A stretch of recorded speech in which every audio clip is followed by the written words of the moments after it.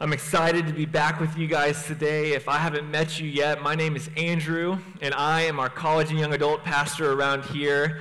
And I love my job, love getting to be a part of what God is doing here in Austin, Texas. In fact, my wife and I met in school at Baylor University.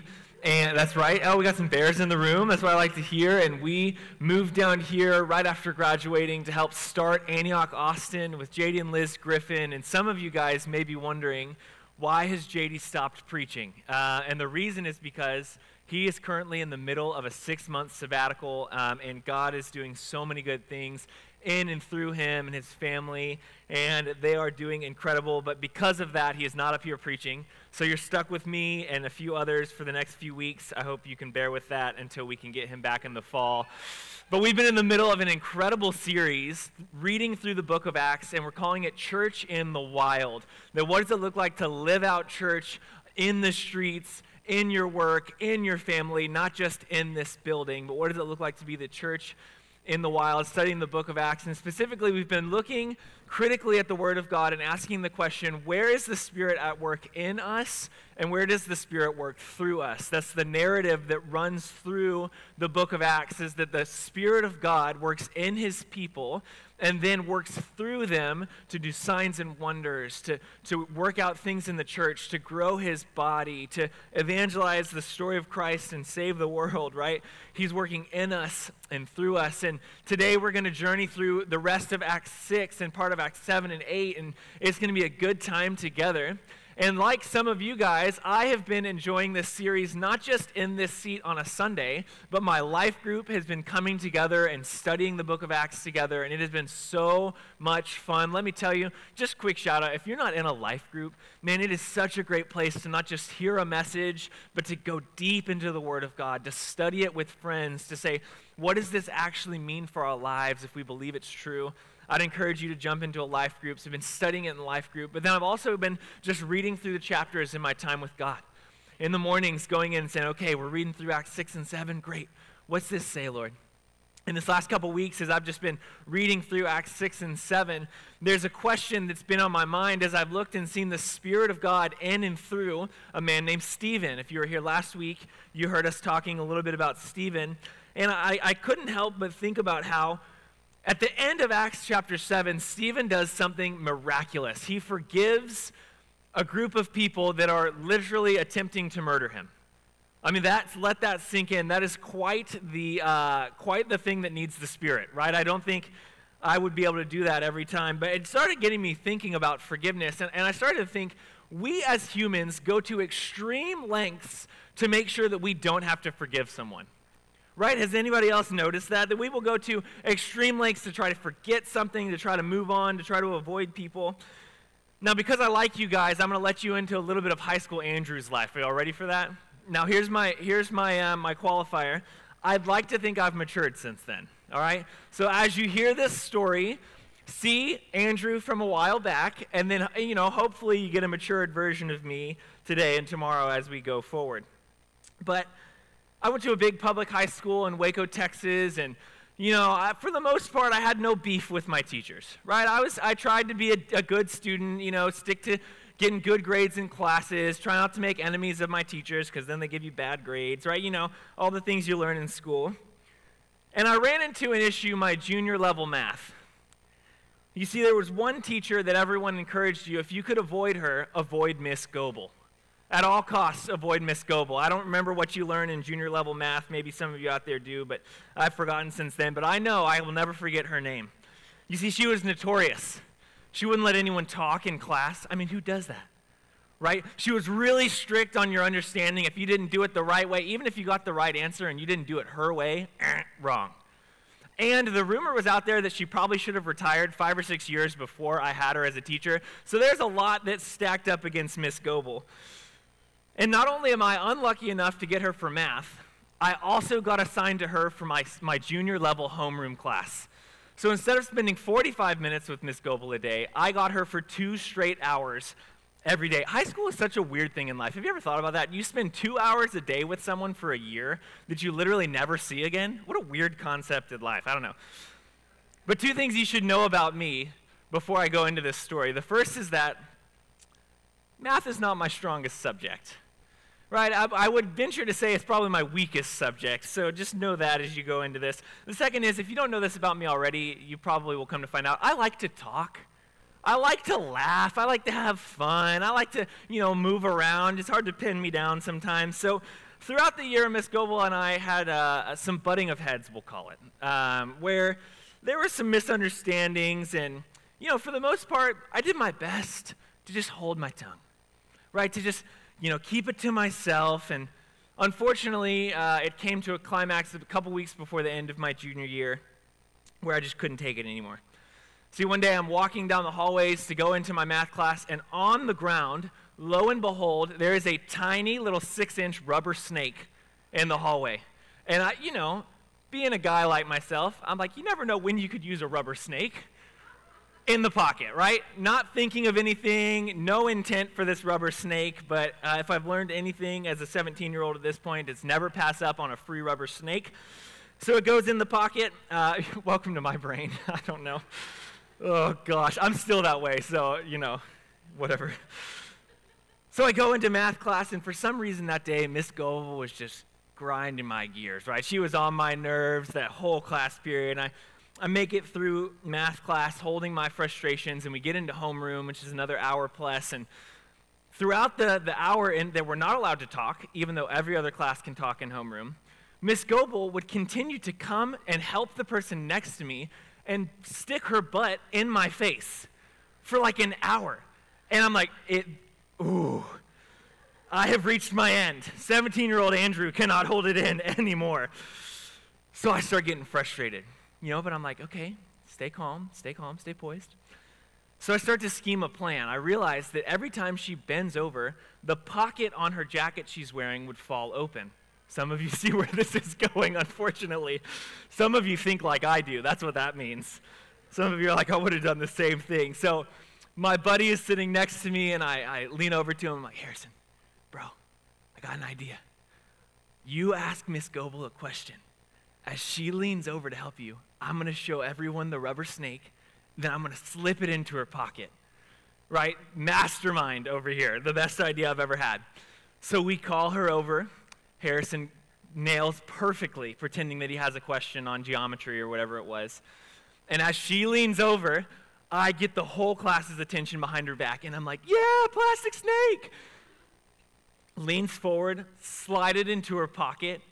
She doesn't notice at all. I mean, I am like on the high of highs, like on top of the world, and cherry on top, as she's helping him, she tells a math joke. Which my dad, I grew up with a math teacher as a father, so I feel like I can say this. Math jokes aren't usually that funny, right? You laugh because you love them or because you want a better grade in math class, but usually math jokes aren't very funny. But the whole class, the joke miraculously times perfectly with me placing the snake in her pocket, so everybody laughs, and she thinks they're laughing at her. And I'm like, yes! This could not have gone better. Revenge has been served to Miss Goebel. Now, this was over 11 years ago, and I have to admit, I cannot count the number of times when I have laughed by myself in bed, walking to class, wondering when Miss Goebel found the plastic snake. Like, was it in 6th period? Like, she sits down after lunch, and she's like, what? What is this? Was it like she's like going home and like taking her clothes off, like hanging her jacket up, and it's like, what, a plastic snake? Did her husband find it doing dry cleaning like 2 years later? Like, I literally, including last week, sit there and just laugh imagining Miss Goebel freaking out, sticking her hand in her pocket, finding a plastic snake. Gosh, I hope somebody else can laugh with me at that. But here's the point I'm trying to make. We go to extreme lengths to make sure we don't have to forgive someone. Even something as small as a math teacher that was just good at her job. That for me, it rubbed against me, and I didn't like that. Instead of moving forward, choosing to forgive her, and I think honestly all of us will admit that we do this. Hopefully, maybe you don't diffuse with comedy like I do. Hope maybe your thing is, instead of trying to like make people laugh or move on with your own, you find yourself overeating when you get home from hanging out with that friend that's offended you time and time again. Maybe that's your fix. That's your go-to instead of forgiveness. Maybe you blow up in anger. That's how you cope. Well, I don't have to deal with it. I'm just going to let them know I'm angry, and then I'm just going to shut down and move on. Maybe you gossip. Maybe your coworker leaves the area, and can you believe what so-and-so did? This is what I heard about her. Right? It's us going and going, that we all have different coping mechanisms. We all have different techniques, and some are more blatant, and some maybe you don't even know exist inside of you. Maybe you've yet to even realize that your heart turns to a certain place to stuff forgiveness. And last week, as I was prepping for this message, I rallied some members of our team together, and I just asked them, I was like, guys, as I'm thinking about this message, I'm realizing that we all have reasons that we can come up with to skip through forgiveness, to put away forgiveness, to not walk through it. I was like, hey, what are some of the things you guys walk through? And I'm going to move out of the way so you guys can see the TV here. But we've got a few reasons that we came up with as a team. And as I read these, I just want you can read along, but just think, man, how many of these, even in the last couple months, have you vocalized in your own head? We have a desire for justice or revenge, right? There's got to be justice served. We believe that forgiveness means immediate reconciliation, and I'm not ready for that. We believe forgiveness equals agreement, and I don't agree with them. I don't agree with their point of view, so I'm not forgiving them. Forgiveness means I have to deny the pain that they caused me, and I don't think I'm ready for that. Forgiveness means I'm going to feel all that same pain all over again, and I don't want that. 5 more. There you go. Forgiveness comes after repentance, and they haven't repented yet. I've said that one a few times. How can I forgive somebody if they won't change? If they're not going to make a plan to get different? They don't deserve to be forgiven with what they did to me. And I know they've done it to other people. They don't deserve forgiveness. Well, probably was my fault. I probably asked for it. Nah, it'll just happen again. Right? We can all resonate with at least one of those of things that rise up in us that we're like, I'm just going to set forgiveness aside because these are too real. You see, we've all been wronged. It's true. We've all been wronged, that we've had things happen to us. And we're going to dive into Acts 6 and 7 today, and we're going to find a story of a man who was deeply, deeply wronged, unjustly wronged. And I hope that as we read the word today, as we get into the story of God today, that we'll be able to see someone who maybe experienced some similar pains to us and find a way to walk out in forgiveness. If you were here with us last week, Mick Murray jumped in from Antioch, Waco, speaking on the first half of Acts 6 and brought an incredible word about kingdom justice and about the people of God, including Stephen, who were raised up to serve the needy in the church, and it's an incredible message. You should go watch it on YouTube. But I'm going to pick up where he left off in Acts 6, verse 8. Again, I'm going to step to the side here so you can try to use the screen. But it says this, and Stephen, full of grace and power, was doing great wonders and signs among the people. Then some of those who belonged to the synagogue of the freedmen, as it was called, and of the Cyrenians, and of the Alexandrians, and those of Cilicia and Asia, rose up and disputed with Stephen. But they could not withstand the wisdom and the spirit with which he was speaking. Then they secretly instigated men who said, "We have heard him speak blasphemous words against Moses and God." And they stirred up the people and the elders and the scribes, and they came upon him and seized him and brought him before the council. And they set up false witnesses who said, "This man never ceases to speak words against the holy place and the law. For we've heard him say that this Jesus of Nazareth will destroy this place and will change the customs that Moses delivered to us." And gazing at him, all who sat in the council saw that his face was like that of an angel. What a crazy story. Stephen's going along, minding his own business, helping those in need, praying for people that had miraculous needs that he couldn't provide for physically, that he's doing all these crazy, amazing things with God. And then he's accused. He's misunderstood, he's cheated, he's misrepresented. He had every reason to respond in anger, in denial. He could have handled the pain in so many different ways of what was happening to him. But that's when we come to Acts 7. One incredible piece of scripture. Unfortunately, I can't read it all today just because of timing. So I would encourage you this week, go read Acts 7. It is such an incredible chapter in the Word of God, but I do want to just summarize some of what happens here. Stephen goes on the longest oration, the longest speech of the gospel narrative in the whole New Testament. So throughout all of the book of Acts and other times, people will stand up and they'll proclaim the gospel. You see Peter do it after Pentecost. You see all throughout Acts. And Stephen here goes through all of chapter 7, explaining the story of God's people and the salvation of Jesus. It's an incredible chapter. He walks through the history of the people of God. He starts with Abraham. He starts talking about the story of Abraham, of how God spoke that he would have a family that would be the people of God, and he walks through the story of Abraham. Then he walks through the story of Joseph, saying, that there was need and famine, and God raised up Joseph and all the complexities of his story. And then he goes into the story of Moses, that he was a man that was, as a baby, should have died, but was rescued by providence and raised in the king's palace to authority. And then he's exiled, and he starts going through the narrative of the story of God through the whole Old Testament. It's an incredible account of the story of God. And then he turns.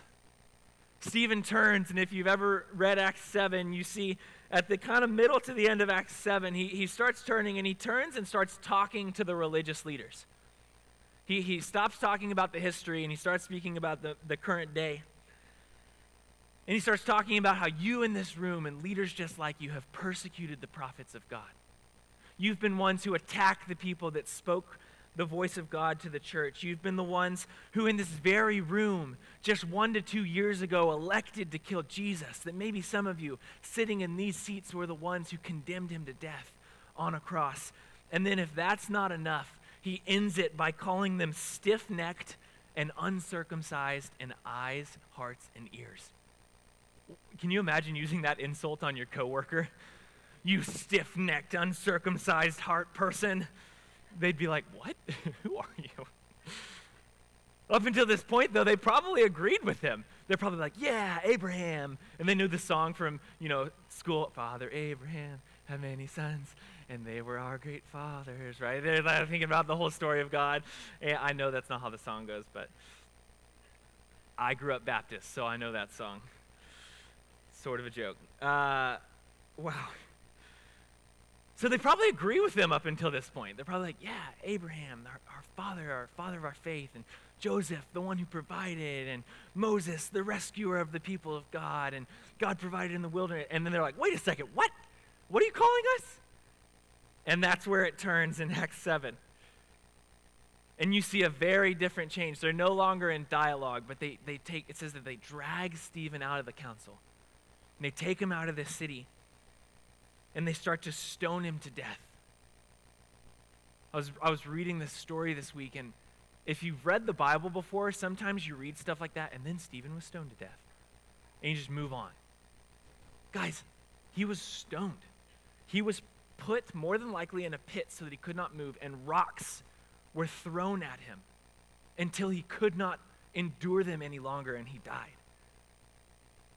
Let that sink in for a second. I'm not trying to be graphic for graphic's sake. This is the word of God. Stephen was stoned on an unjust testimony. Like on a testimony that it literally says the people came together and made up a story, instigated it amongst others, and then tried him on that made up story. And he's dragged out and stoned. Now, I don't know about you, but if I couldn't forgive Miss Goebel for being a good math teacher, I don't know what my response would have been if I were in Stephen's position. I can tell you it wouldn't have been his response.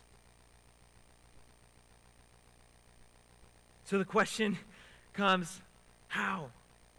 You read Acts 7, verse 60, and it says, at the end of Stephen's life, he fell to his knees, and he cried out in a loud voice, Lord, do not hold this sin against them. And when he said this, he fell asleep. That line might sound familiar to you. And that's because just a few years earlier, Jesus had said the same thing on the cross. Lord, forgive these people. They don't know what they're doing. Don't hold this against them. And if you're like me, when you slow down enough to not just be a speed reader through the Bible and you think about the injustice and the unfair hand that Stephen was dealt, you wonder how could he look at the people attempting to kill him, surrounding him, And the words that come out of his mouth be, God, forgive them. God, they don't know what they do. Don't hold this against them. If you don't know the story of Joseph, it's a good one. In fact, it's such a good story. Stephen in Acts 7 had just spent a great amount of time, more than likely much more time than what was recorded in Acts chapter 7. That's the summary of what he said. More than likely, he could have spoken 20, 30, 40 minutes just on the story of Joseph to the people of God. He knew this story not just in head knowledge, but deep into his heart. So when he's sitting there on his deathbed, being accused unjustly and having rocks thrown at him, he would have been able to draw on the truth of the story of Joseph. If you don't know the story, it's a really incredible one, but it's full of a lot of need for forgiveness. There's a lot of offense. If you look at your life and you think, oh, I've got a lot of offenses in my life, go read the story of Joseph. It's wild. I want to summarize some of it before we jump into some of his story. See, Joseph was one of 12 brothers. Eventually there was a 13th, but he comes in later in the story, and they were the great-grandsons of Abraham. So they were the fulfillment of the promise of God to be the people of God, just a couple generations down.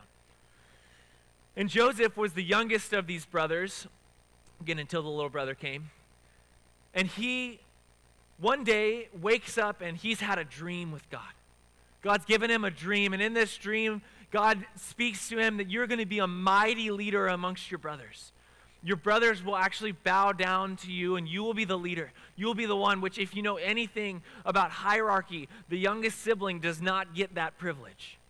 Right? The younger sibling serves the one above them, and it's the older brother, the oldest of the family, that gets to rule in the father's house when the father goes away. And so this starts to ruffle some feathers. And I would say his delivery was probably not as good as it could have been, right? So his brothers scheme amongst themselves, and they kidnap him. He's out doing his duty for his family. They kidnap him, they drag him away, and they sell him into slavery.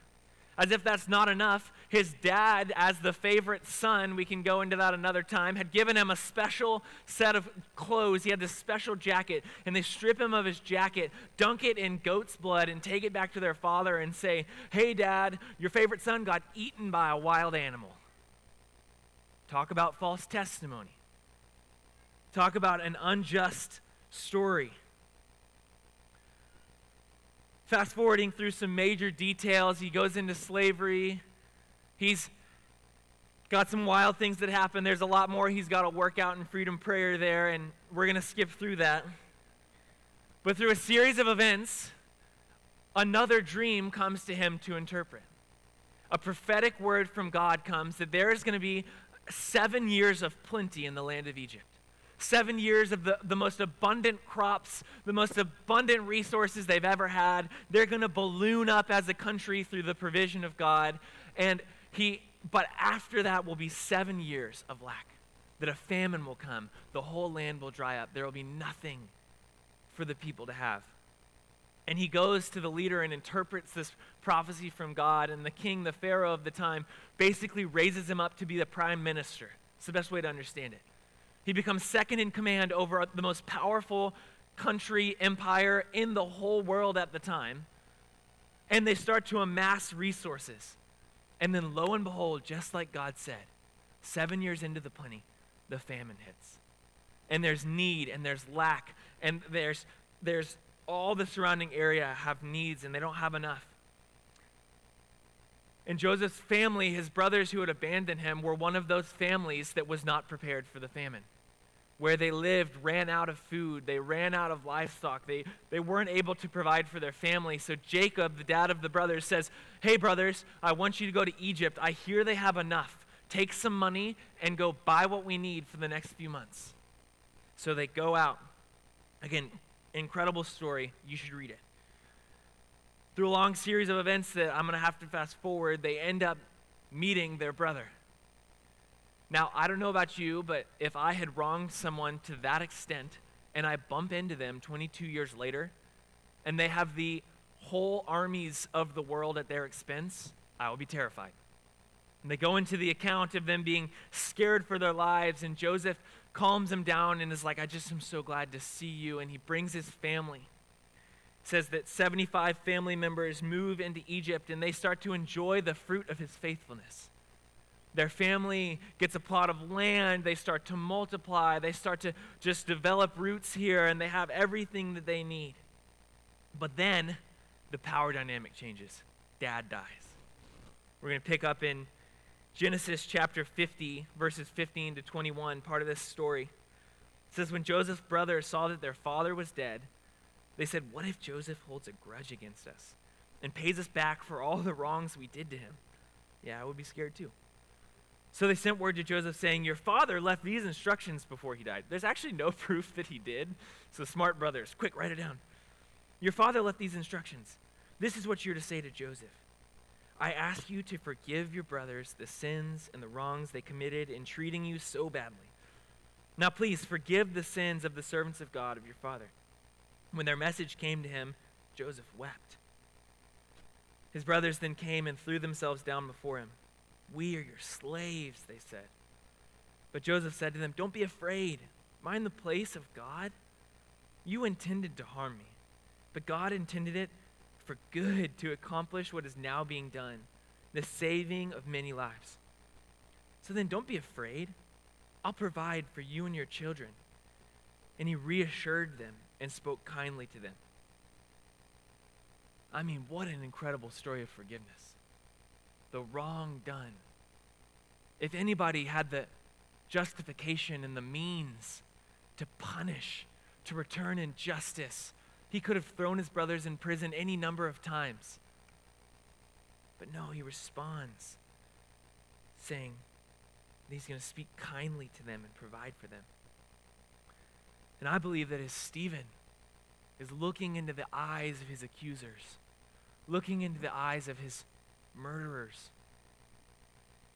that he's drawing on this story.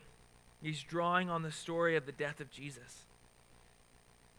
And while these may not be our offenses, while they may not be to this severity or this volume, we have all had offenses in our lives. We've been lied about.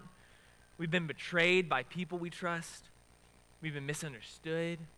We've been falsely accused.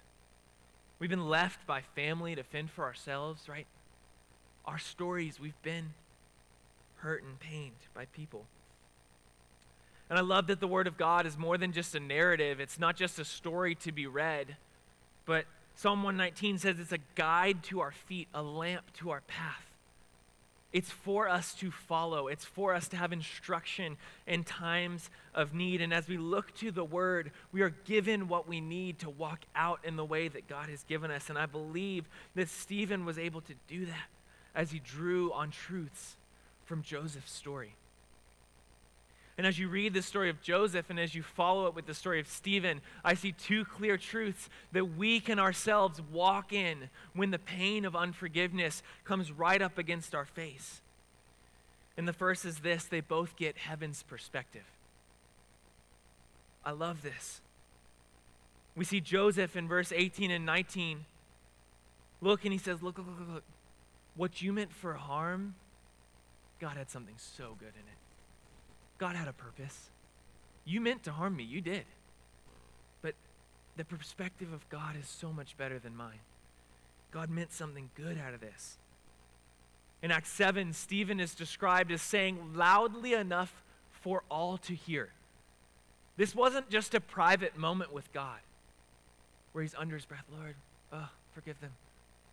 He says, I'm saying it loudly for all to hear. And it says that he has an open vision of heaven. You can't get much more of heaven's perspective than that. He has an open vision of heaven, seeing Jesus standing to the right of God. What a glorious picture he was about to enter into. And for you and me, I know that this can be hard to seek heaven's perspective. You get wrapped up in your emotions. You get wrapped up in the justifications and the misunderstandings and the dynamics of people, and I'm going to have to see them again, and I'm going to have to do this, and I'm going, the next time we go home for Christmas, Mom's still going to be there, and I've got to go back to work every week, and right, you get wrapped up that it's hard to get heaven's perspective. But guys, we need it. If we're going to walk in forgiveness, we've got to see things through the lens of how God sees life. For Joseph, it took 20 plus years of reflecting on the good that God had brought out to say, Lord, I see you had good. For Stephen, it was an open vision of heaven. It was a moment where he looks up and he sees Jesus, the one who had just been crucified.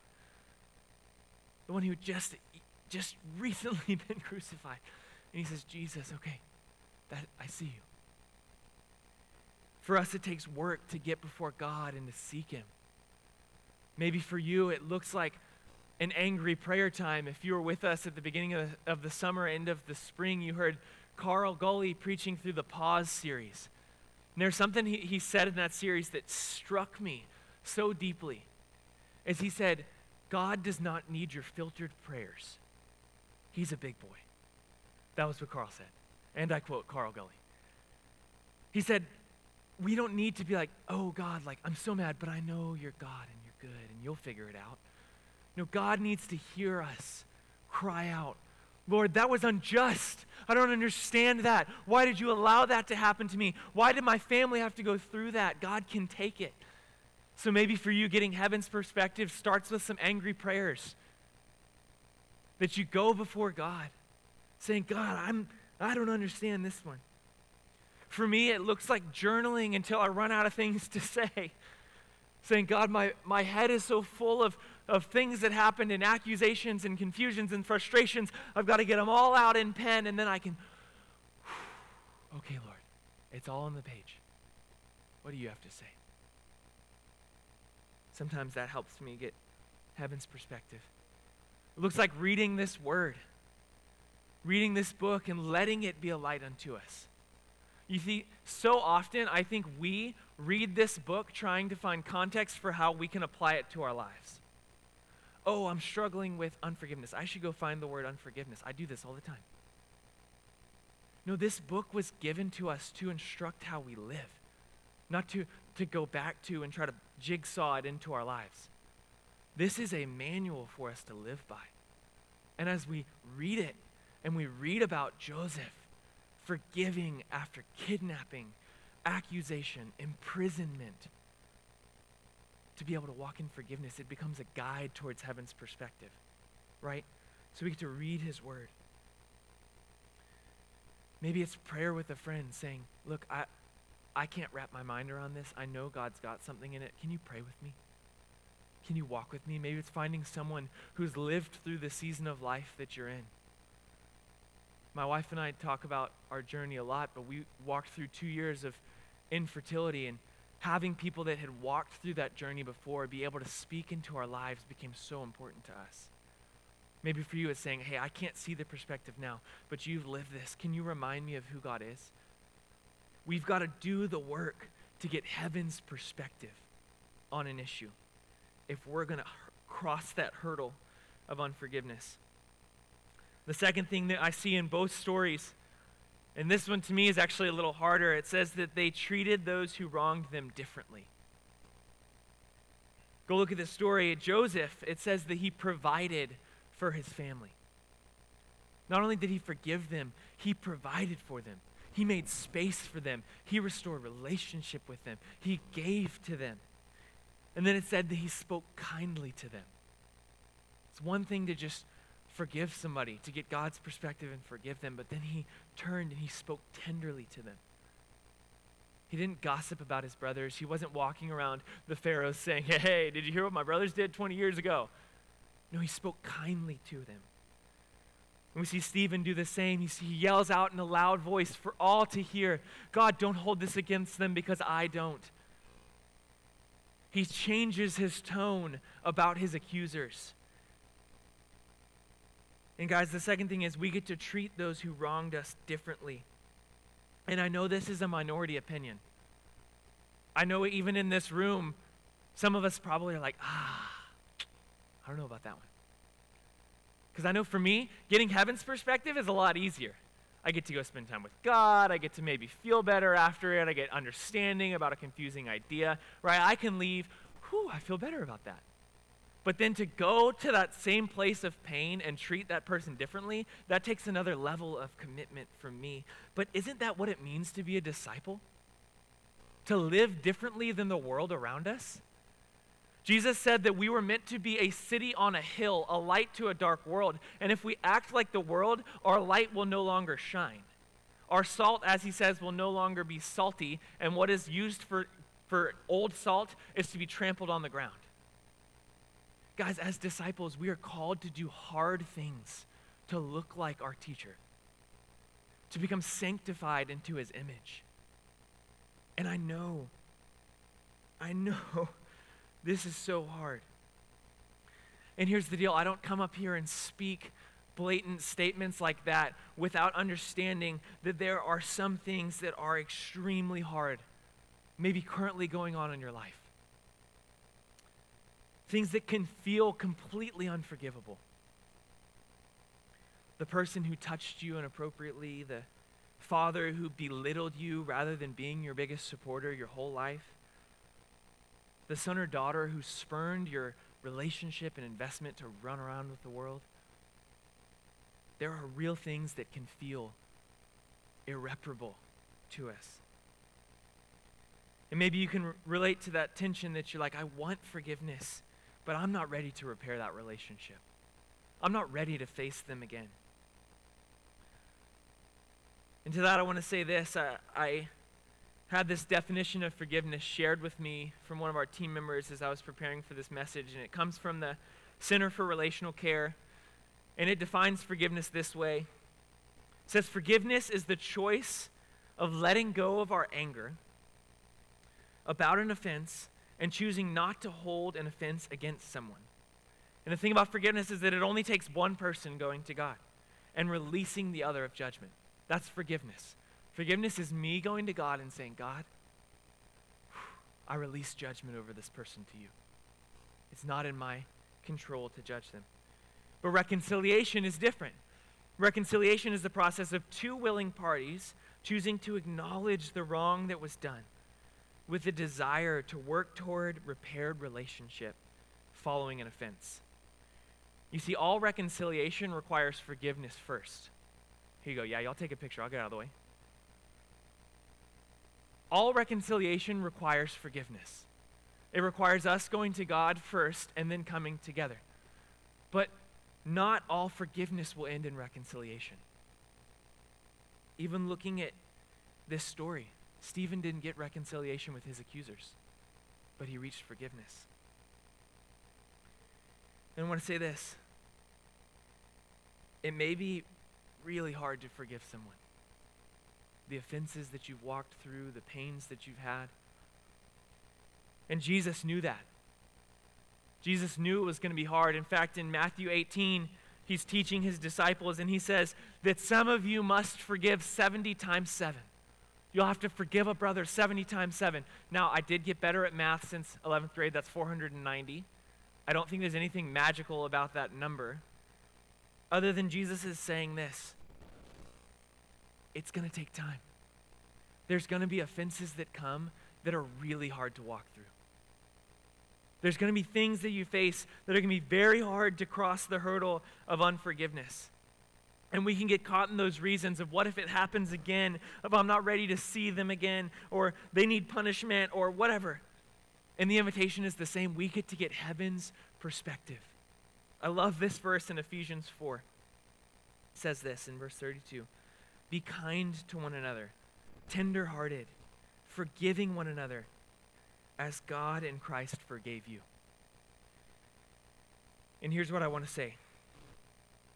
As believers, even if we don't understand it, we get to act from the motivation that we have been forgiven of so much.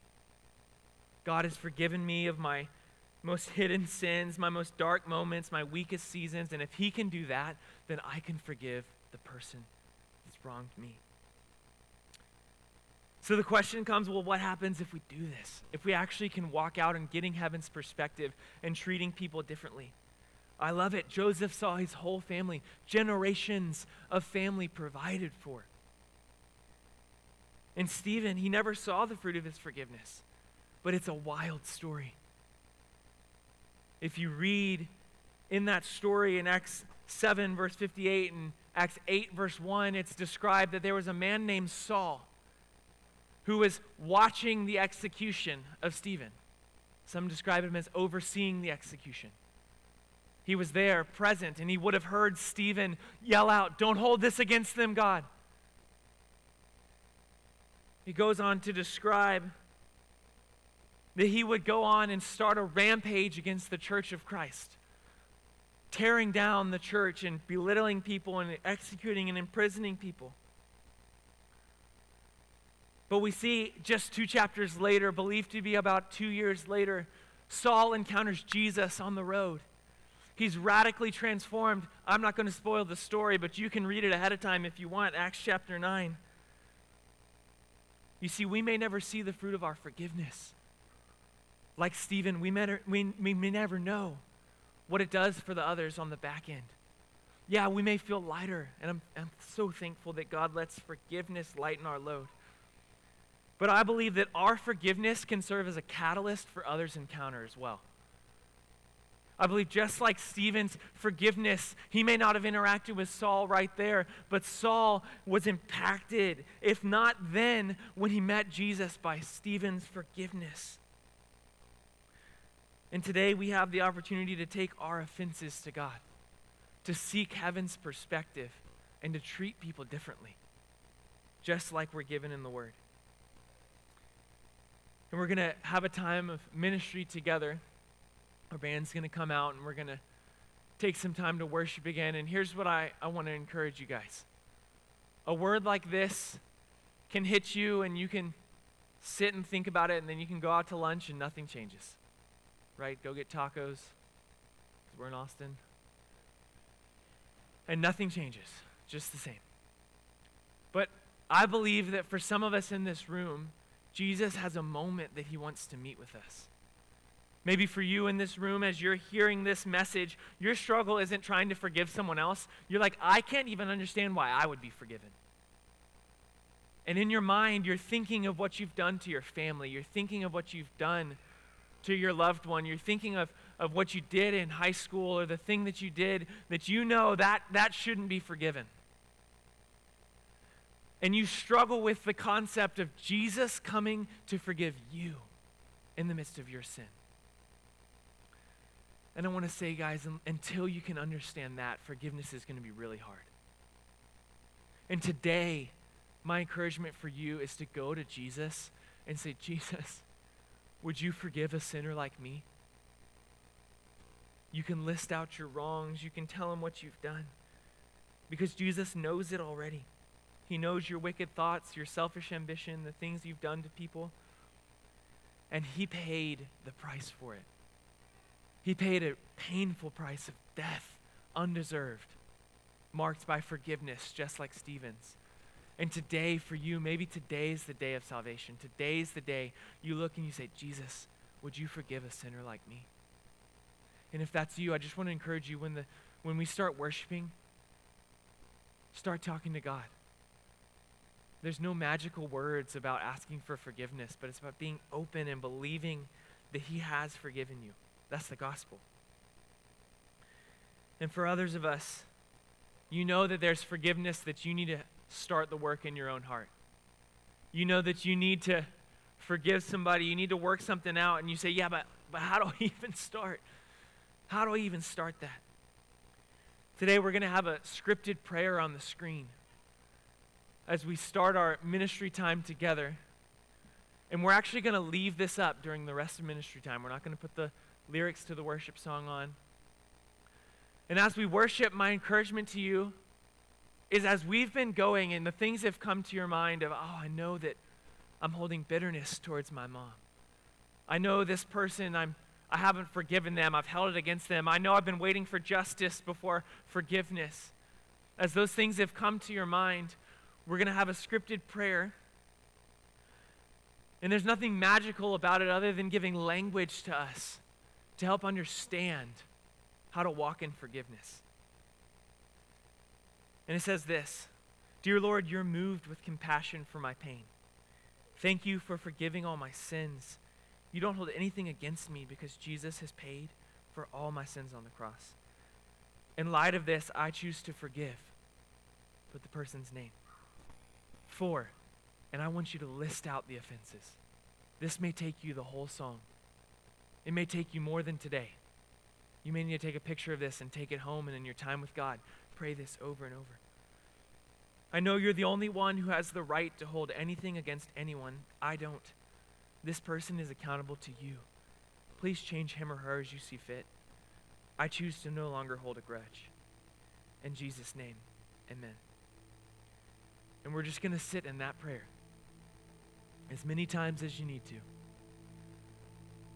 Maybe today is the first time you've chosen to forgive that person that you have held a reason for unforgiveness for years. Maybe like Jesus said, this is time 251. And you just got to do it again. Lord, I've been judgmental in my heart again. Please forgive me. Forgive them. I forgive them, Lord. For others of you, it may be too painful to even say that prayer. Even knowing some of your stories, I know some of you in this room have things that are just unbearable. And you can't even get the words out. And maybe you just need someone to put an arm around you and pray with you and pray for you. Lord, give us the strength to see you. And we're going to have some prayer teams down here at the front. If you're a life group leader, one of our staff members, you can go ahead and make your way down. Why don't we all stand up together? And if that's you and you're like, I need someone to put an arm around me and just pray for me. I don't have words. I need to confess the things that I'm feeling, the pain that I'm dealing with. Then I want to encourage you, come find somebody to pray with you. And we're going to create space. But just for the next few minutes, let's respond and let God heal us of our unforgiveness.